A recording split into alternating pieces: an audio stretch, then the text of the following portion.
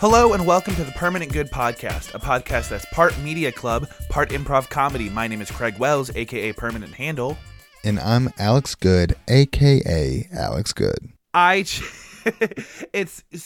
So the recording situation has changed to where, I'm back at my parents' for a few weeks. And so now, we're getting, the classic podcast vibes, back. And I was telling Alex this before, I'm in a space that doesn't have the best internet connection, and I can hear my brother through the wall, and I'm just thinking all we need is to just hear your daughter crying in the background, and we're teleported right back to episode 40.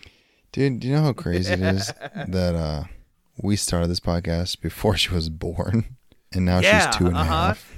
Because yeah, that's so weird to think about, because we're coming up on our 3rd anniversary. Yeah, and she was born during Decades Month, our first one. Yeah, So that's why we had guests. Our first Decades Month was all guests because we thought I was going to be out of pocket for all those. That's crazy, dude.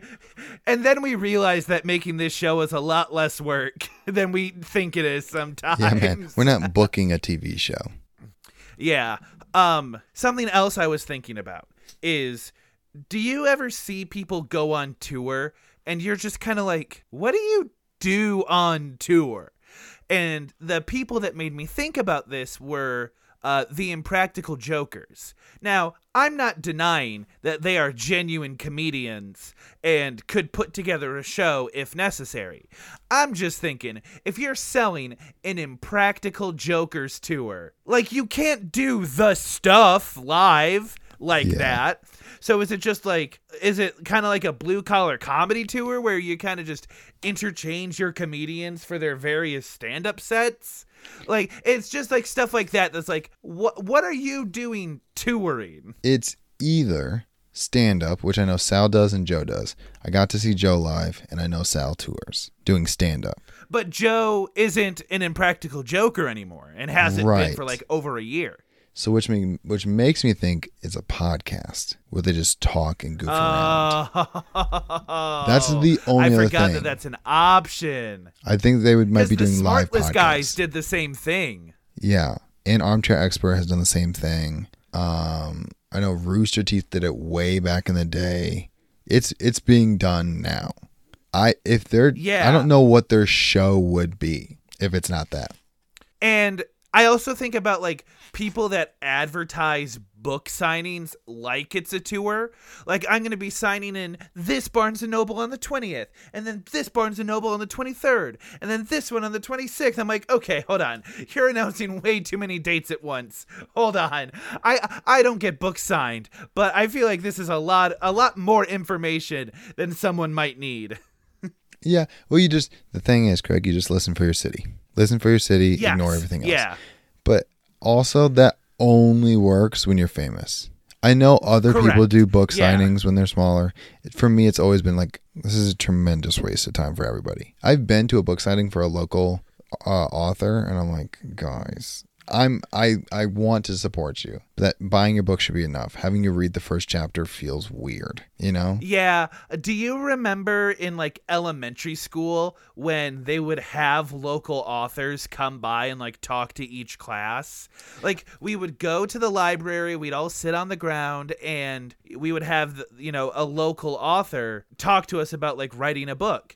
And I remember our teachers kind of having to sell us on the concept, because when they're it's an author of children's books, and we're heck yes, Rick Riordan, R.L. Stine, some of the other authors of the 39 Clues books. That's what's in our minds. And then it's it's Susie May. And we're all just kind of never mind, we are not interested anymore. We thought, because when you're a kid, you're an author, you have to be a celebrity to get published. And then you find out that anyone can do it, which does not diminish the achievement of publishing. But when you're a kid, it really humbles you in the kind of in your expectations. It might be children's first taste of disappointment. Yeah, the thing is I remember an actual famous author coming to school twice. Two people were actually famous came to my school, and I don't even remember who they were because I was in 3rd grade for the first time and 5th grade for the second time. And I don't remember who they are. Ooh. I'm trying to I know one book was super big.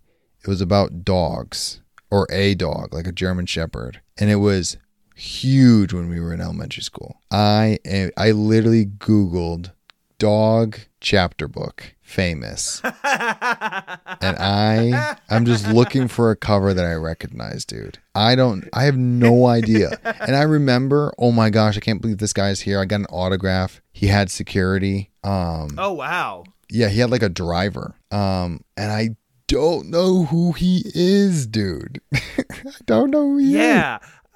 So maybe we're wasting celebrities on children is kind of what we've learned. Dude. Unless it's a Make-A-Wish. JoJo Siwa. Oh, we went totally different We went places. 2 very different directions with that.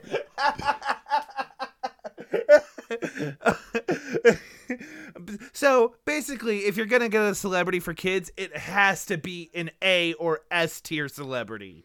Anything below that, it's just right over their heads. Yeah. Also, doesn't matter how big that celebrity is, can't be an author. Can't be an author. Can't be an author. Unless it is, like I said, R.L. Stein or Rick Riordan or J.K. something to that effect. And that's gonna be real controversial to have at your school. Like, there are maybe literally a single handful of authors you could introduce to a child, and they would be, like, interested. But, like, they might not even lose their minds. Like, if Rick Riordan came, I know a lot of people be like, whoa, that's really cool. And then forget about it next week. Freaking authors get the short end of the stick, bro. It's really not worth it. It's really not worth it. They're doing it for the love of the game. So what if you are a librarian technician, etc., if you set up programs for children at your libraries, lower your own bar. I understand that you want to enrich these children's lives. I'm saying don't overwork yourself. Yeah. Don't worry about it. Don't worry about it. It's not that serious. You want to talk about the game? Let's talk about the game, bro. This week, we are playing Hollow Knight. I thought I had more information off the dome. I don't. It's a side-scroller. It's a platformer. If you don't want to hear us talk about this game, you can skip to this time code right here. Time code, 34 minutes, 25 seconds.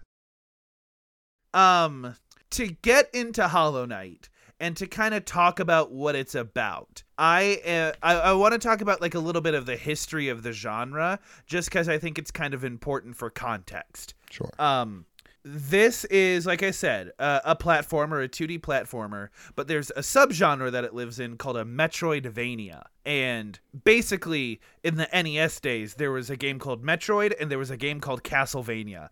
And both of those games, while having wildly different aesthetics, had a very similar game concept, which was, we're not going to tell you where to go, but you're going to collect upgrades and power-ups along the way that allows you to unlock the next area. You are trapped in an area until you get the next upgrade. And when you get the next upgrade, you can also backtrack and unlock other areas in earlier levels that you might not have been able to do in the past. Right. And there's no like set level. There's just an order of which things you can get to.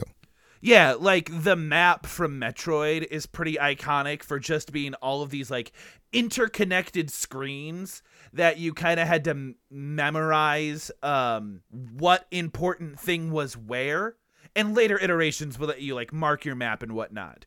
But those two games kind of pioneered this genre, and Hollow Knight is one of the more modern interpretations of that genre, kind of down to the T. Where the game doesn't tell you anything, man. It barely tells you how to swing your weapon. And then after that, it's just kind of like, okay, figure it out. And you have to get various power-ups along the way to help you defeat bosses and get you to the next area. I traditionally don't like these styles of games. I thought you would. I don't know why. It's just maybe because it's pretty and you like pretty stuff. I do too.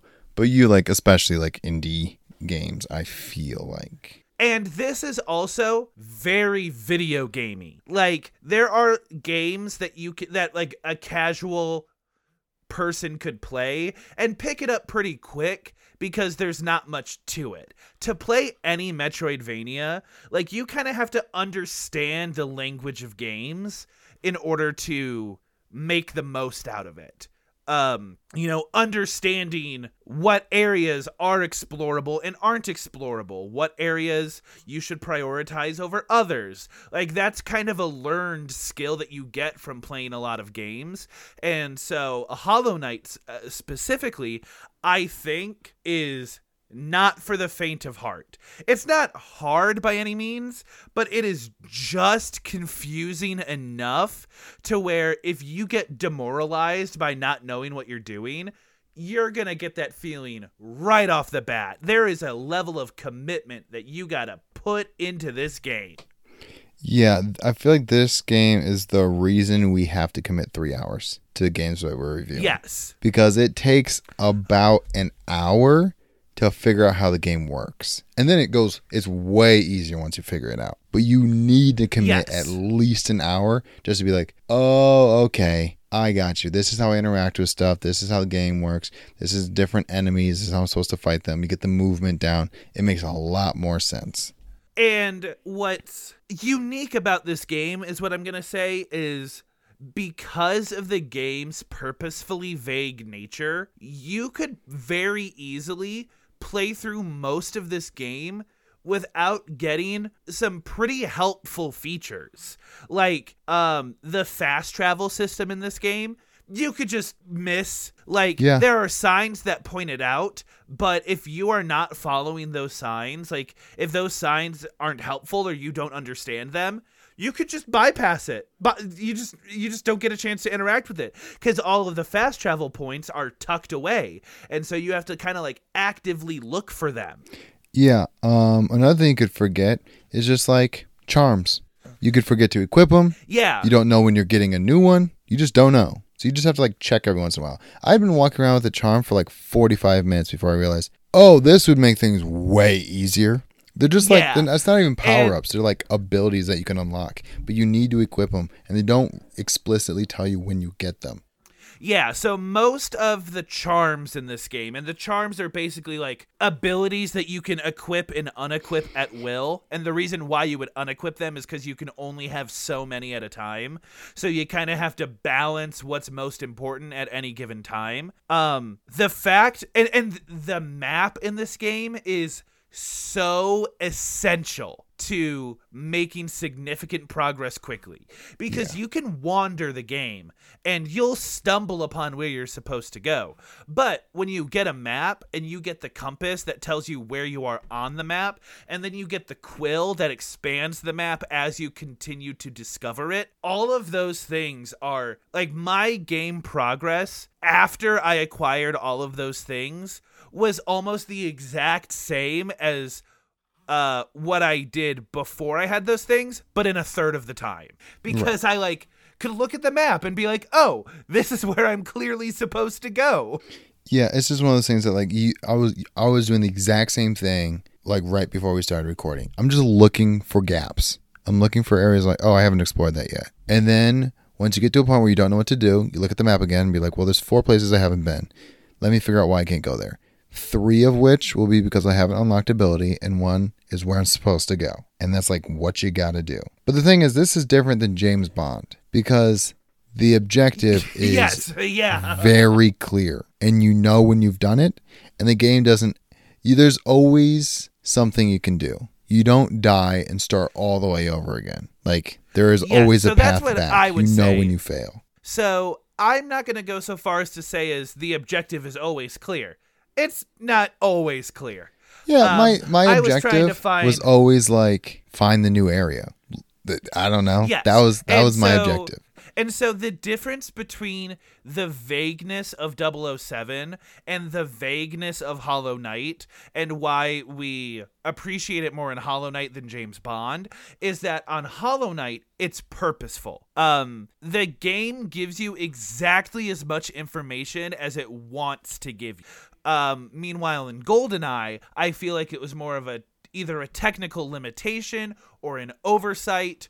But it did not feel like it had the same purpose that it did in Hollow Knight. Now, we're comparing apples to oranges here, but I just want to make it clear that, different games can have the same feature, but because of the context of the game, it comes off completely different. Yeah, for sure. And, okay, as far as aesthetics of this game, pretty, artistic. Yeah. It's like, I don't know how to describe what it looks like. It's just stylized.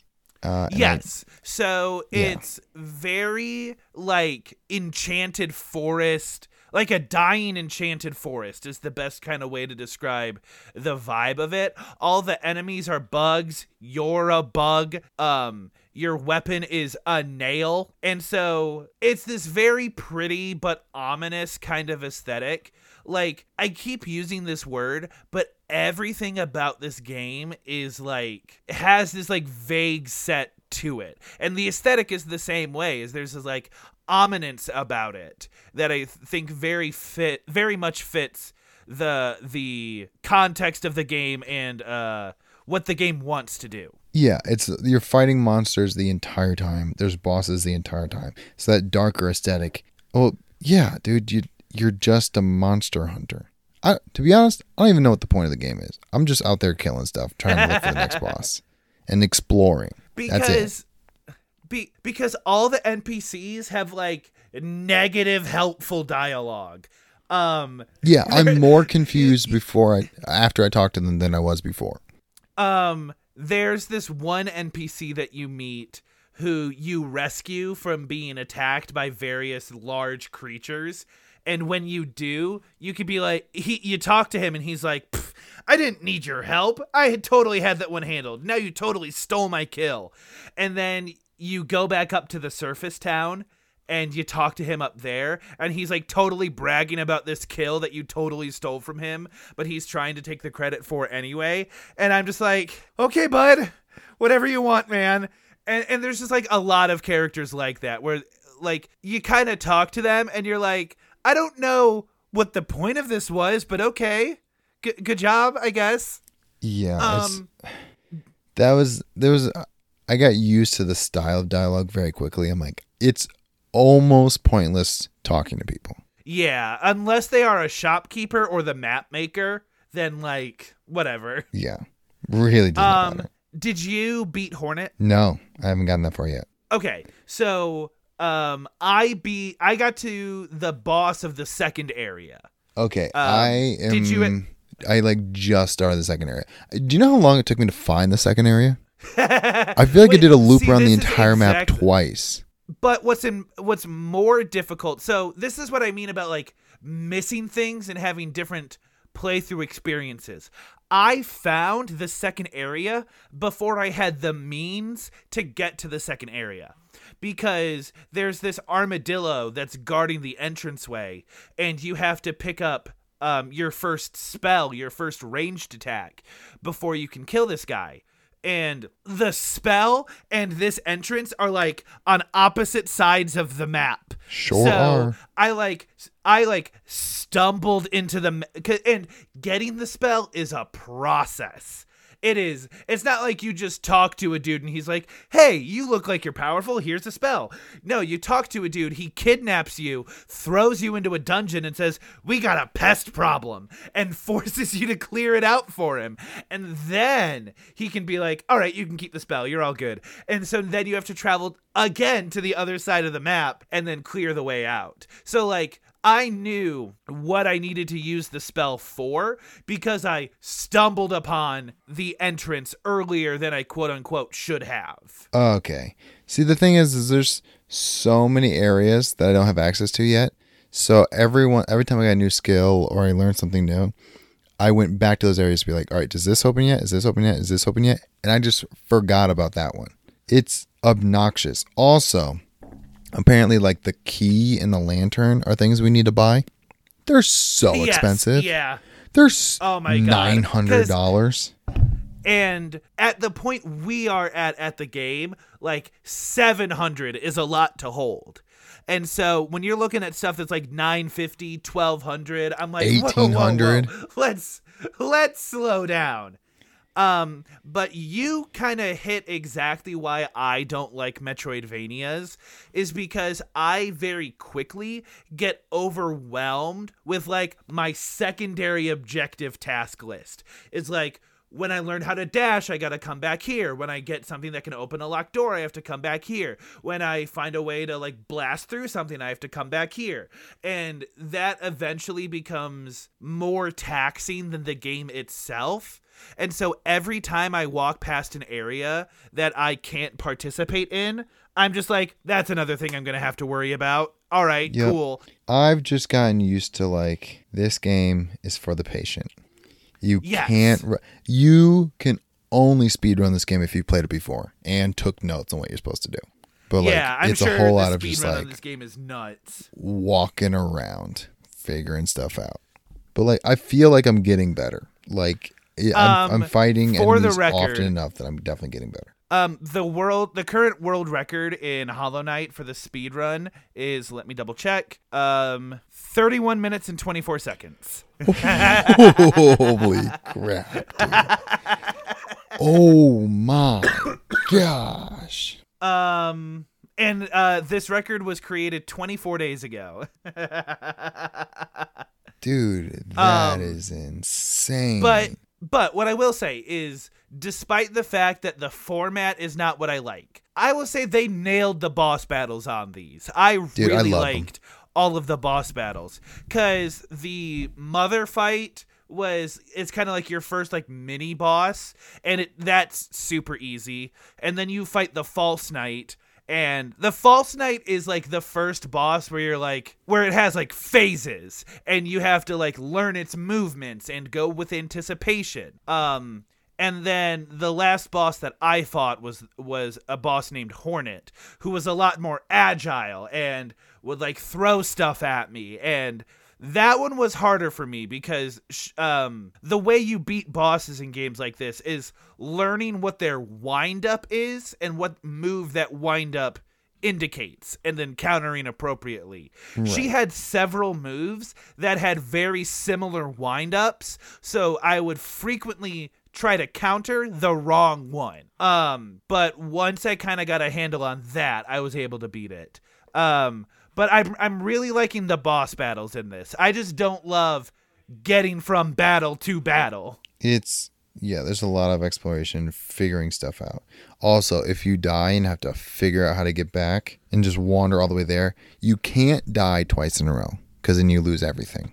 So once you die and you have to go fight your ghost to get your stuff back, the walk back is crazy stressful. That's why the compass is so important, because where you die is marked on the map, but right. Where you are in relation to it, who's to say? And just like, because it has because there's no traditional checkpoint system. It's I would most liken it to a Dark Souls, where there are points where you can rest, and the last place that you rest is where you respawn if you die. So if you last rested across the map, guess what? Time for a hike. And nothing is more infuriating than dying in the same location a few times, making that trek a few times, and then realizing there was a closer rest spot.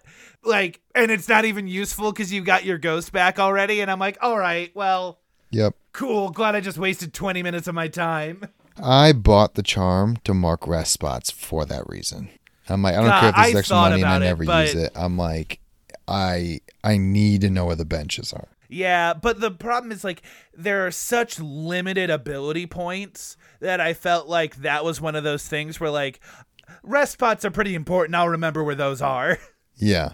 This would make my life easier, but this is this is one of those games that, you could grind and buy the stuff that makes your life easier, but each monster that you kill gives you, 2 to 5 coins.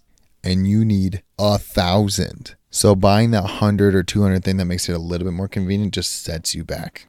And I bought a couple of those, and then what I needed, then I got the new prices. I'm like, I need to get 900 and 1,800 or 1,200. I'm like, guess I'm not buying anything ever again. So the one thing I want to talk about mechanically is I never really got a good feel on the implications of swinging your nail, which is to say there was a little bit of knockback when you swung your nail, even if it didn't connect with anything. And when it did connect with something, it would throw you back a little bit further. And I never got good at compensating for that. So like when I was trying to fight, like if I was trying to hit one, like a flying enemy, and I'm on one of the smaller platforms, I'm going to fall off that platform every single time because the knockback from hitting that enemy is, I'm going to say, a little bit stronger than I would like. Yeah, you just pointed that out. I realized that's why I liked fighting enemies that were above me, because there's no knockback when you swing upwards.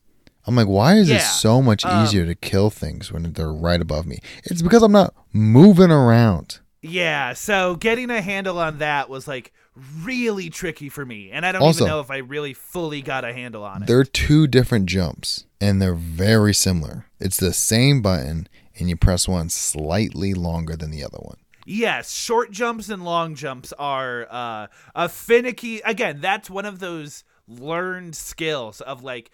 You know, I don't need to be taught how to do a short and long jump because it's in a bunch of games and I kind of just do it naturally. But if that's not something you're used to, and it's not explained to you, or you have to like focus on that skill, like that's kind of a mountain to climb. Yeah, it's just one of those things that like I could do that, but not also while being attacked over acid, you know? Yes. Yeah. The acid parts. Oh my God. That was, oof, man. The worst part of platforming was going over the acid parts. Yeah. I don't know what it was. I just kept falling into it. So overall, this is kind of the trouble, is I have now invested so much time into this game where like I want to keep going, because this game drip feeds you. This game does not give you things quickly. You know, I played for 2.5 hours and I just unlocked the dash ability, which is pretty commonplace in most Metroidvanias. So the fact that it took me almost 3 hours to get one of the most basic skills in a game does not bode well for me feeling like I achieved things as I unlock more and more things. Also, but you're like, better at this game than I am because you play more different games. I played 10 games. So I've put 4.5 hours in this game and you're further than me. So like I'm thinking about like the bosses I had to fight numerous times and you got on your second or third try. If you're worse at video games than I am, this game is gonna take you a long time. It's gonna be fun, probably, and I enjoy this game, but it's taking me 50% more to do the exact same thing you're doing. So like I'm really thinking about like, oh, I enjoy this game, but like, yeah, I haven't unlocked Dash yet, bro. So my recommendation for you, Alex, is now that you kind of have like a handle on the game and how to explore the game, you know, it took me 90 minutes to do the first section, to do the first area, but then only an hour to do the second section, and 10 to 15 minutes of that was the boss fight. So I think if you wanted to, you could get to that second boss a lot quicker than you got to the first one. So my recommendation for you is get to the second boss fight, do the second boss fight, see how that feels, and then kind of judge it. Like, now is my point. Do I want to keep playing this for fun? Yeah. But I don't know. I also played this on my PlayStation, and I didn't realize how much of a luxury quick resume is until you don't have it. It is S tier feature. Dude, I can just hit start and get back to it when I get back to it. Yeah, and so on Xbox, on modern Xboxes, they have a feature called Quick Resume where you can launch several different games and it holds your place in every single one. And not like, oh, it launches in a few seconds and you have to go through the menus again. No, like you launch the game and you are exactly where you left off. And so not having that feature is it's an inconvenience in a way that I didn't think it would be. It's like I have quick resume. I only use it on accident. Be like, oh my gosh, has this game been running the whole time? Yeah. And But- it's super convenient to like know that because I had to worry about if my game was saved or not. And the entire time I straight up still don't know how to save this game. I think it auto saves. I think if you exit, if you manually like hit start and hit quit, it will do a save for you as you're exiting the game. But if you just force quit through the Xbox menu, it doesn't save. And so the entire time I was just thinking like, if I had quick resume, I wouldn't have to worry about if it saved or not because it'd still be there. Just to like really herald or really hawk how good of a feature quick resume is. I moved. I moved last week and I unplugged my Xbox, had it in my car for like a day and a half, completely removed from power, plugged it back in, and the Xbox still had my data saved. The quick resume was still functioning. That's crazy. Dude, like computers don't do that. Exactly. So I just wanted to, that's my fanboy moment. I think I made this analogy last week. This is the film of video games where it's very artsy. It has to be your thing. I would not recommend it to everyone. And there's a very like high barrier to entry on this game. And so I'm going to give this game a rating that you would see me give a film of similar stature, where this bad boy sits at like a 6.5. Okay, I'm giving it a 7.25 because I'm giving it points for what it tried to do. And like, there are movies where like, hey man, the first act is kind of rough, but once you understand what they're doing, you can get on board. Like for instance, I would compare this like Walter Mitty. Like the first 30 minutes, you're like, what is the whole movie going to be like this? He's like going in and out. And then towards the end, you're like, yeah, man, once you figure it out that this is just what the movie's like, you can get on board with the rest of it. But if you watch the first 30 minutes of Walter Mitty and you don't like it, I got bad news for you, bro. It's just more of the same. Yeah. So Hollow Knight came out in 2017, and its sequel, Hollow Knight Silksong, was announced in 2019. It has yet to come out, and we do not have a release date for it. But it will be released on Game Pass. So if you finish Hollow Knight and you like it, the sequel will come out to Game Pass when it releases. So if that's your thing, that's something to look forward to. Cool, man. I feel like that's going to be so far down the road. The thing is, this is great. It doesn't have that like addictive quality in the games I normally play. Like, sure, those games are like designed to keep you like GTA 5, GTA Online has hooked people so hard they just stopped coming out with new content. Or I guess they still come out with new content, just like we're not moving past it. And I'm used to like those games, massive, big budget, addictive games. And this is just like, it feels like a salad. And I'm like, oh dude, I haven't had a salad in a long time. And it tastes really good, but like I can't eat this the whole time. Like I need to have like raw fun every once in a while, you know? Like let me just eat the stuff that's not good for me, but it tastes amazing all the time. And when I need like a refreshing break, I'll come back to this game. But I just can't eat salad all the time. Yeah. I think that analogy is supposed to work the other way around, but I don't care. Like this is supposed to be. Yeah, let's move. Whatever. We're moving on.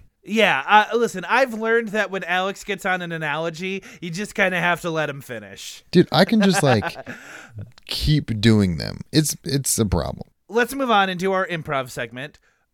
We are doing from the desk of PR News, PG News, whatever.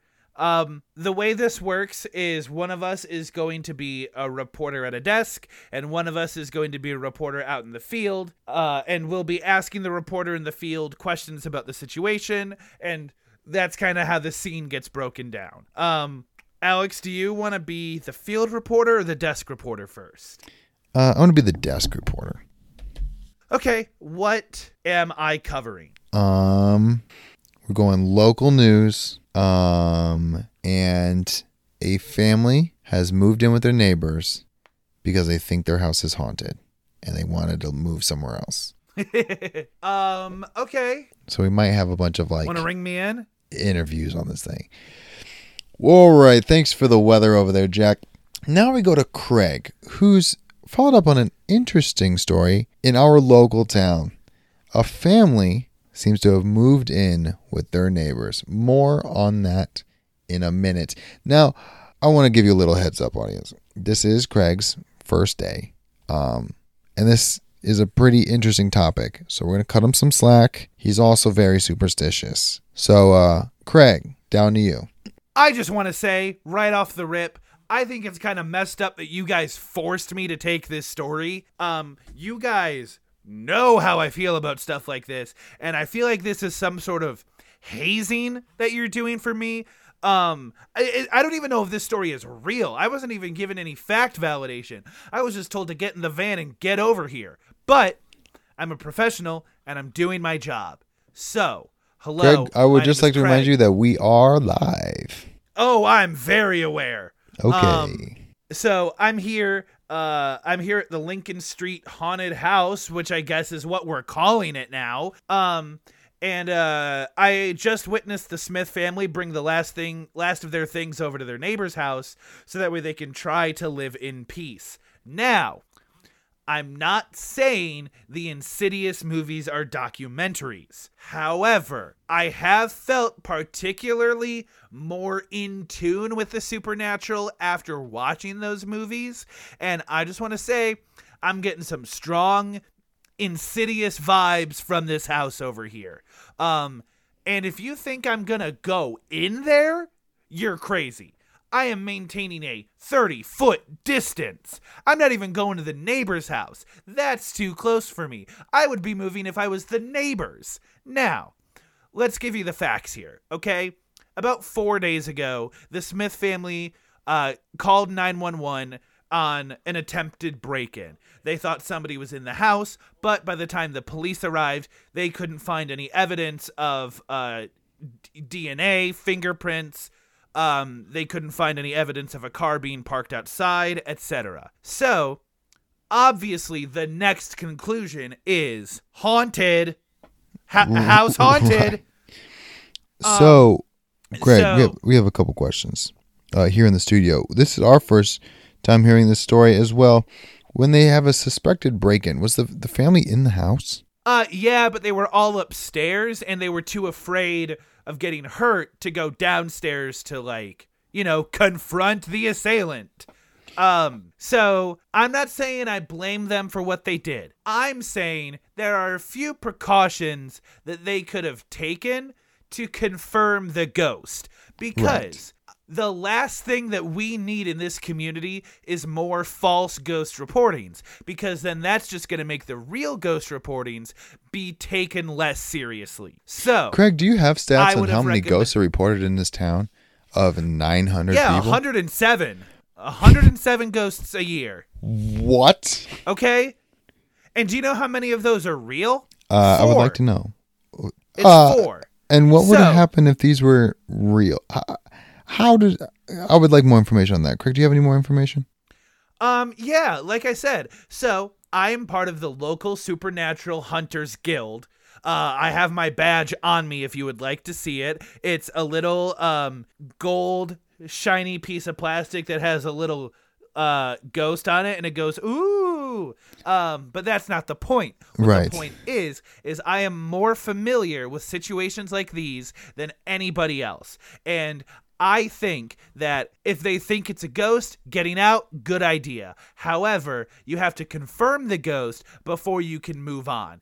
I'm talking salt circles. I'm talking candles. I'm talking mediums. We have a very proficient medium in our town. Is she also my mother? Yes. But that just means I can account for how great her skill is. All right. Thank you, Craig, for that interesting story. We'll come back at 11 and see if he's got any new information. Yeah. Thanks for that. And, are we getting shut down? Our studio is getting shut down. Great. Well, thanks for all the years, everybody. Cox gun. I just want to say, on air. I could have done that scene forever. I know. I'm like, I am barely prompting you. And you just kept going. I'm like, we're going to have to slow this thing down. As soon as you brought up your mom, I'm like, oh, dude, she's in on it too. We're going to have to cut this thing short. All right, okay. Man, what you got for me? So you are reporting on the most recent of a series of house fires. Okay. But you are the one that has been committing them, and you're trying really hard not to blow it. Okay, sure. I could do that. All right, now for our criminal report of the night. We are following up on the series of arsons that have been happening in our town. This is the fifth domicile that has been set ablaze in just as many days. We have Alex out here in the field at the location, and he's going to bring us some more. Alex, what you got? So it seems that we have an individual, I believe it to be arson, who's setting these houses ablaze in a very strategic way. My best guess, this person's highly intelligent, probably very good at covering their tracks. I would just say we should take this person seriously because they know what they're doing. They're probably never going to get caught, and we need to go into mitigating matters. What do they need? Do they have any requests? Do they need $1 million, dropped off in a PO box on a weekend where no one's been watching? I don't know. I'm just saying we need to get facts from this individual. They've only left a couple notes that have been given to the police. I don't have a lot of information on that, but if I did, you would be the first to know. I do have an inside source that says he's asking, this person is asking for a monetary amount that's around 7 figures, immunity from being charged, and a date with the mayor's wife. So, Alex, you seem to be pretty intimately familiar with the arsonist's demands. We don't even know for sure if it's just a single person, but you seem to be pretty confident on that fact. What's drawing you to that conclusion? A source. Yeah, I have a really good one. You do understand that, like, as journalists, we need a little bit more than that. I have a source who knows or may not know the perpetrator. So you seem to be pretty motivated in getting this guy out rather than bringing him into justice. Do you have any motivations behind that? This is turning into a weird news story. I'm just saying that with a guy who's as intelligent and well thought out and strategic, maybe we should start taking his demands seriously. And if he doesn't get caught, I think that's not the priority. The priority is getting the arsons to stop. So, Alex, I'm going to be real honest. This story is not going the way that we thought it was going to. And you're going to have to come back into the office, and we're going to have to talk about this for a little while. You understand that, right? I mean, no. I think, here's the thing. At the end of the day, I can't tell you who my sources are, and you can't prove where I was the past 5 days. I have an alibi. So, as long as we have all that ironed out, I'd be happy to come into the office. Again, strange demands. I wasn't suspicious of you at all until you started talking. This feels like it's not as much of a leap anymore, but I'm kind of starting to think that you're an arsonist, dude. Well, I can't be because my dad's a fireman and I know all about fire safety. So, I'm lethal with a fire extinguisher, but I don't know my right from my left when it comes to matches. So if you know fire safety, you know how to disregard fire safety and how to manipulate fire safety. This seems like a leap. Do I have to answer that? I think that we're all forgetting that we are live right now, and some might argue that what you're giving is a bit of a testimony. So I'm going to do us all a favor. I'm going to call the police. You're probably going to call your lawyer. And we'll all have this settled out in, I'm going to guess, not very long. In the meantime, I'm going to have that guy over there cock his gun. And, Oh. and I love the idea of someone being just around people and be like, you there, cock your gun. yeah. Hey, man, help me out. Oh, Okay. man, dude. Every time we do that, it's completely different. I'm always down for a good time. Let's move on to our middle segment. This is one I have prepared. We've done it a lot recently, but it's kind of fun to come up with these scenarios. This is grading scale, where I have various subjects that I want you to rank F through A or S if you care, based on how well they fit or how favorable they are in this subject. Okay. Make sense? Absolutely. All right, number 1. Unconventional water receptacles. Things that you would be willing to drink water out of. Number 1. A hose. Yeah. A tier. Because when you need to drink out of a hose, you need water.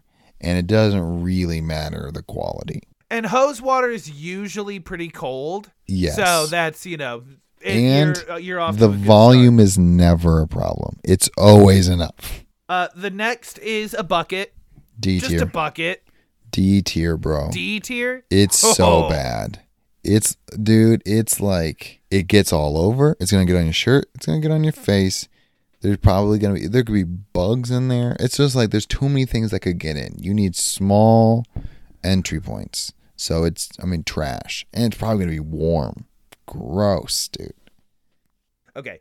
And so the last one is going to be a water gun.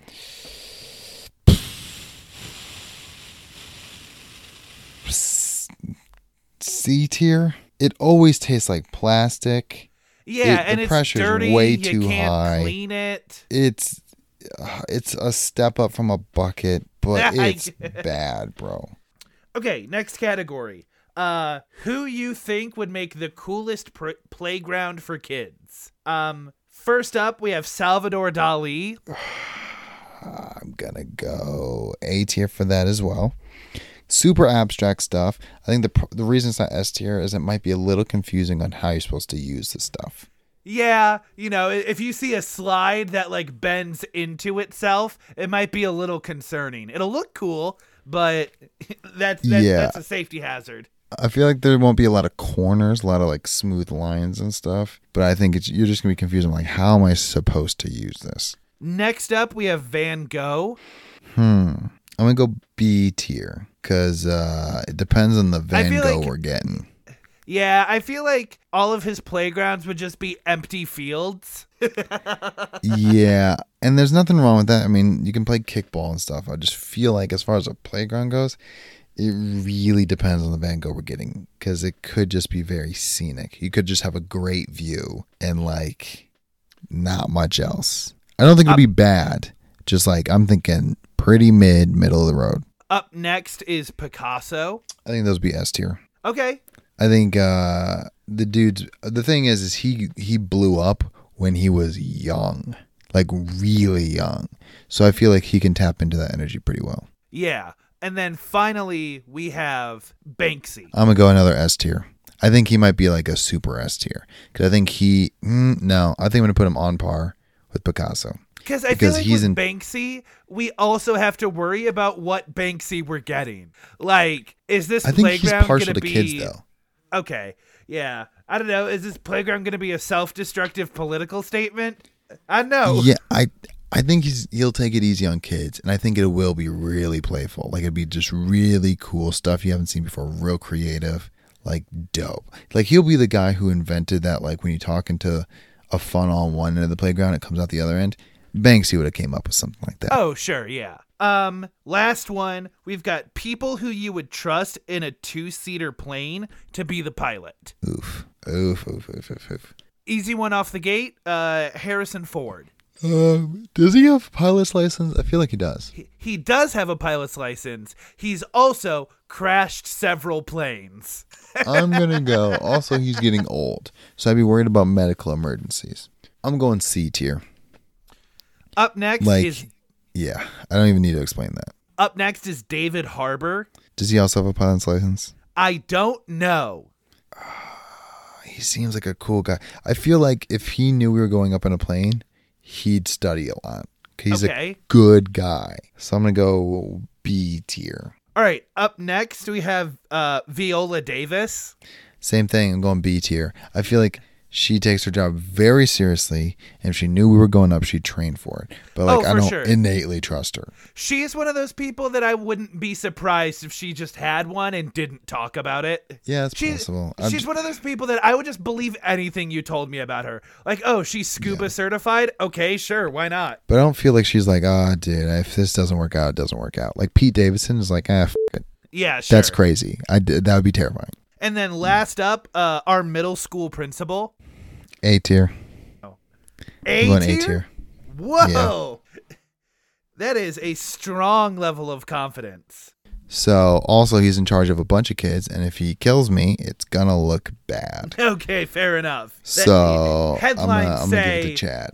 Headlines say middle school principal kills former student. Doesn't matter that the student was, there 15 years ago, but... doesn't matter. He also has no idea who I am, and I had multiple conversations with him. We're gonna move into our one-hit wonder. This is another TikTok trend because it's easy to steal. This one is how you see me bracket, or grid is a better term for it. We have 9 categories in front of us, and we're just gonna assign each other to, we're going to assign something out of this category to each other. That's the best way to put it. Let's do it category by category, and we'll go back and forth. Cool. So the first one up here is animal, and I'm trying to think of a good animal to assign you. You're definitely a bird.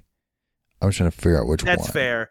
My thought for you was like a ram or like a mountain goat. Like something like generally cool, but like will headbutt you. But like not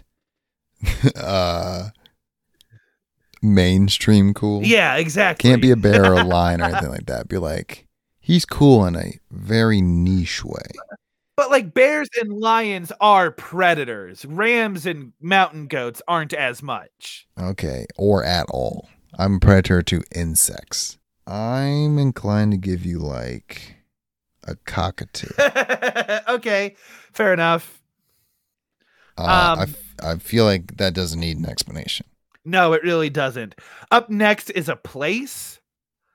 I assign to you those like high rise, full glass, like top floor apartments.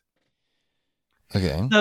Those apartments that you look at that and you're like, oh, that's $20,000 a month. Like that's the vibe. I'm giving you. So you got hometown.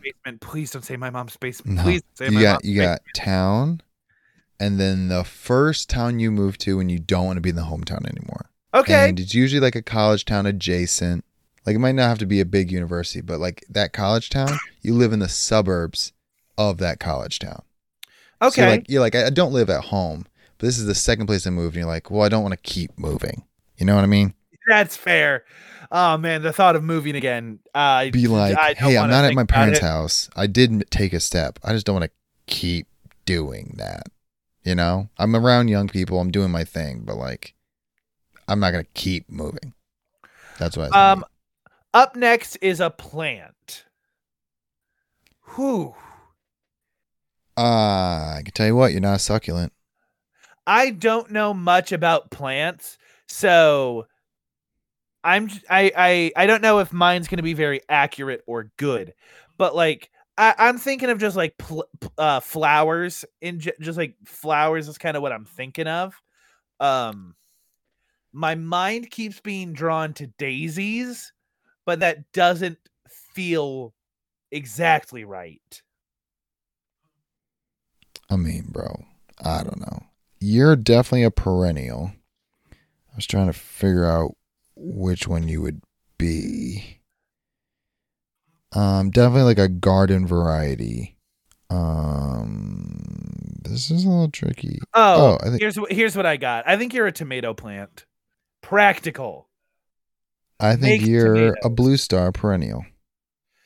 No, that's not true. I just read the first description as low maintenance. I'm like, well, let's. I gotta. Yo, dude, Old Faithful, you're a hosta. You're a hosta, bro. Lower maintenance, fairly tolerant, can live for decades if properly cared for. Relatively low maintenance, but you're a hosta, bro. For sure. Man, I got these next two ones queued up. I know exactly what you are. Yeah. So character is.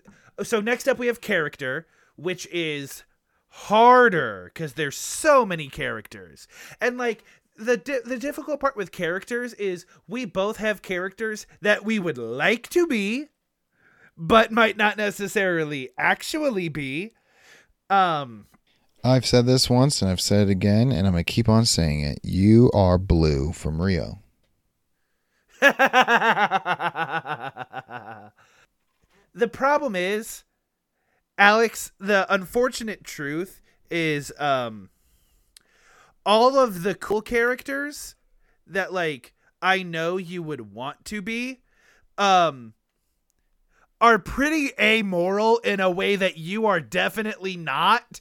So right. like James Bond cheats on every woman he's ever with. Makes one sacrifice at the very end of his life. And so like the most accurate thing that I could give you is like the dad from Modern Family, like Phil Dunphy or whatever. And I'm just like, well, that's not a fun answer. Also, I have not watched a single episode of Modern Family. Neither have I. I just know he's just the quintessential dad. I know. Do you want to be George Lopez from George Lopez? The tricky part is I don't feel like I'm I'm trying to think of, I'm running through like all the dads in my head. I think if I were to be a show dad, I think I would most be Hal from Malcolm in the Middle. Dude, that's crazy because I was thinking about him. I think I would be, I'm leaning towards Good Luck Charlie. Okay, sure, yeah. It doesn't feel spot on, but it's not bad. Are you saying you're not Billy Ray Cyrus from Hannah Montana? Sorry, Definitely Billy Ray not. Stewart. And I'm definitely not Wizard of Waverly Place Russo. Can't think of any other dads. Are you Uncle Phil from Fresh Prince? He's not cool enough. Okay, sorry. Are you the butler from Fresh Prince? No, because definitely not. I'm trying to think of like cool like dads we I'm Bluey's dad. I was thinking that, but I didn't know if you knew Bluey well enough for me to, take that shot. Yeah, I'm Bluey's dad. Like he's Bandit. Cool enough. Or I'm the neighbor and I can't remember his name. The neighbor's dad. Oh yeah, like the sheepdog looking dude. Yeah, I might be him. I think I might be him. All right, next up is season. Your fall. Your spring. That's easy. Done. All right, I'm fall, your spring. I'm down for that. Hobby. I mean, Alex just asked me, hey, after we're done, do you want to play video games so I can talk to you about the lottery for like 45 minutes? So I feel like that one's pretty easy. Although I will say, having the lottery as your hobby, dangerous. That's dangerous. That's a big red flag. I would say the lottery is more of just an interest of yours. In terms of like genuine hobby, here's what I'm going to say. If you were a Ken, your job is motorcycle. Yeah, I'm trying to. The thing is the hobby I associate with you is not one of your hobbies. So that's really annoying. Like you are a pottery guy and you don't do it.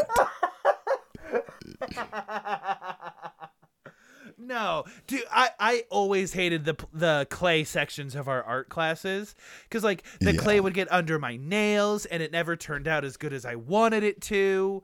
I always got frustrated. And things broke in the kiln.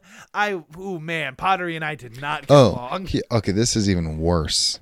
This is even more niche. But you're into letter writing. Again, notorious for having maybe the worst handwriting in my class. That's not true. But like I like the personal touch. I like showing people I care.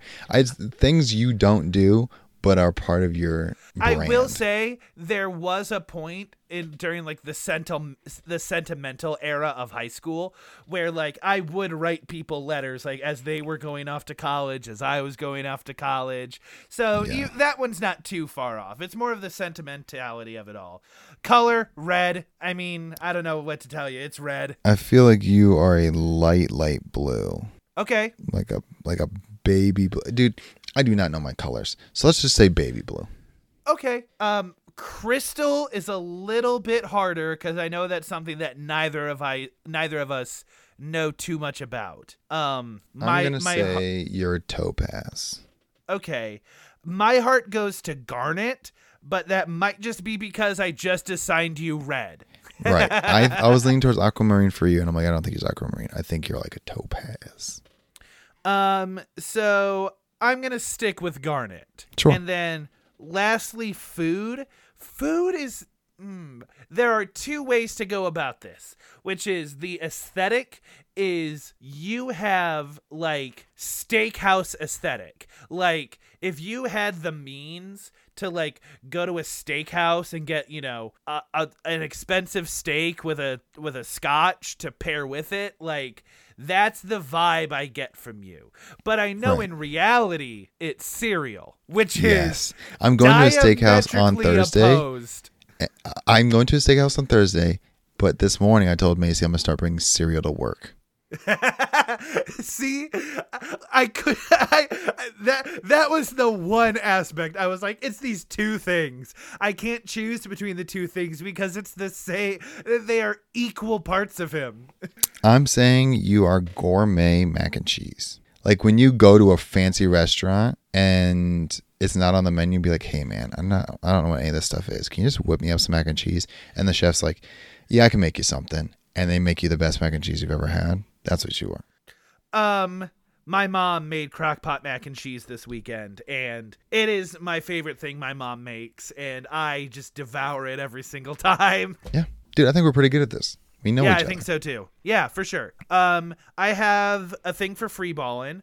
I beat Uncharted 2. Now, if you recall a few months ago at this point, I played Uncharted 1 and I was not impressed. And so, moving into Uncharted 2 is people's favorite game of all time. Like, people put it in top 10 best video games of all time lists. Those people need to be checked for lead poisoning because this game is better by almost every sense of the imagination. It is a good game. It is better than the first Uncharted. I understand why people like it. I understand why people love it. The third act of that game is maybe one of the least engaging third acts I've ever played because I have never played a game with so much obligated combat. I feel like if this game was what it truly wanted to be, there would be almost no combat, if any combat at all. And the third act of the game, from chapters like 21 to 26, all combat. And the problem that I have with it, the reason why I don't like the combat system, is nothing evolves. The best gun from chapter 3 is the best gun in chapter 26. Oh no, dude. And there's no skill points, there's no abilities, which is like, I don't need that stuff, but the weapon system is so lackluster. There's 4 assault rifles, there's 1 sniper rifle, there's 4 pistols, there's 2 shotguns, but the shotguns take the same place as the assault rifle, so you can't carry both at the same time. And so the enemies got harder, but the weapons did not match the curve. So that's why when the game pivoted to almost exclusively action, I found myself wanting to be done with it more, because it felt less creative, and it was just like, all right, let's do what games have to do. So the first half of the game, amazing. Great story, great voice acting, really cool sequences. Like there's several scenes from this game that are iconic and have transcended different mediums. And playing them is super cool. And that's just what makes the second half of the game so much more heartbreaking. Like, you guys have it in you. I've been playing it for the last 3 hours. Yeah, that's so sad, dude. But I understand that that's a hot take, but I also think that people that say Uncharted 2 is one of the greatest games of all time played Uncharted 2 when they were 12. Yep, that'll do it. So, I am not denying the fact that it's a good game. I just want to make sure that we all set our expectations appropriately. So, that game sits, I think I gave the first Uncharted a flat 6. This one sits at 7.25. Oh, that's not too bad. That's not too bad. Yeah. No, I went into it hard for funny comedic effect. It's fun. It's good. I enjoyed it. I want to play the rest of it, but I could not play the next. I have to take a break before I play Uncharted 3. I had my fill for a while. All right, man. Sounds good. All right, next week we are playing a racing game. We are playing Need for Speed Unbound. This is the most recent Need for Speed game to come out. It's on EA Play, which is how we will be playing it. But until then, my name is Craig Wells, a.k.a. Permanent Handle. And I'm Alex Good, a.k.a. Alex Good. Have fun, be safe, and make good choices. And while you're at it, tell your mama said hi. See you next week. Deuces.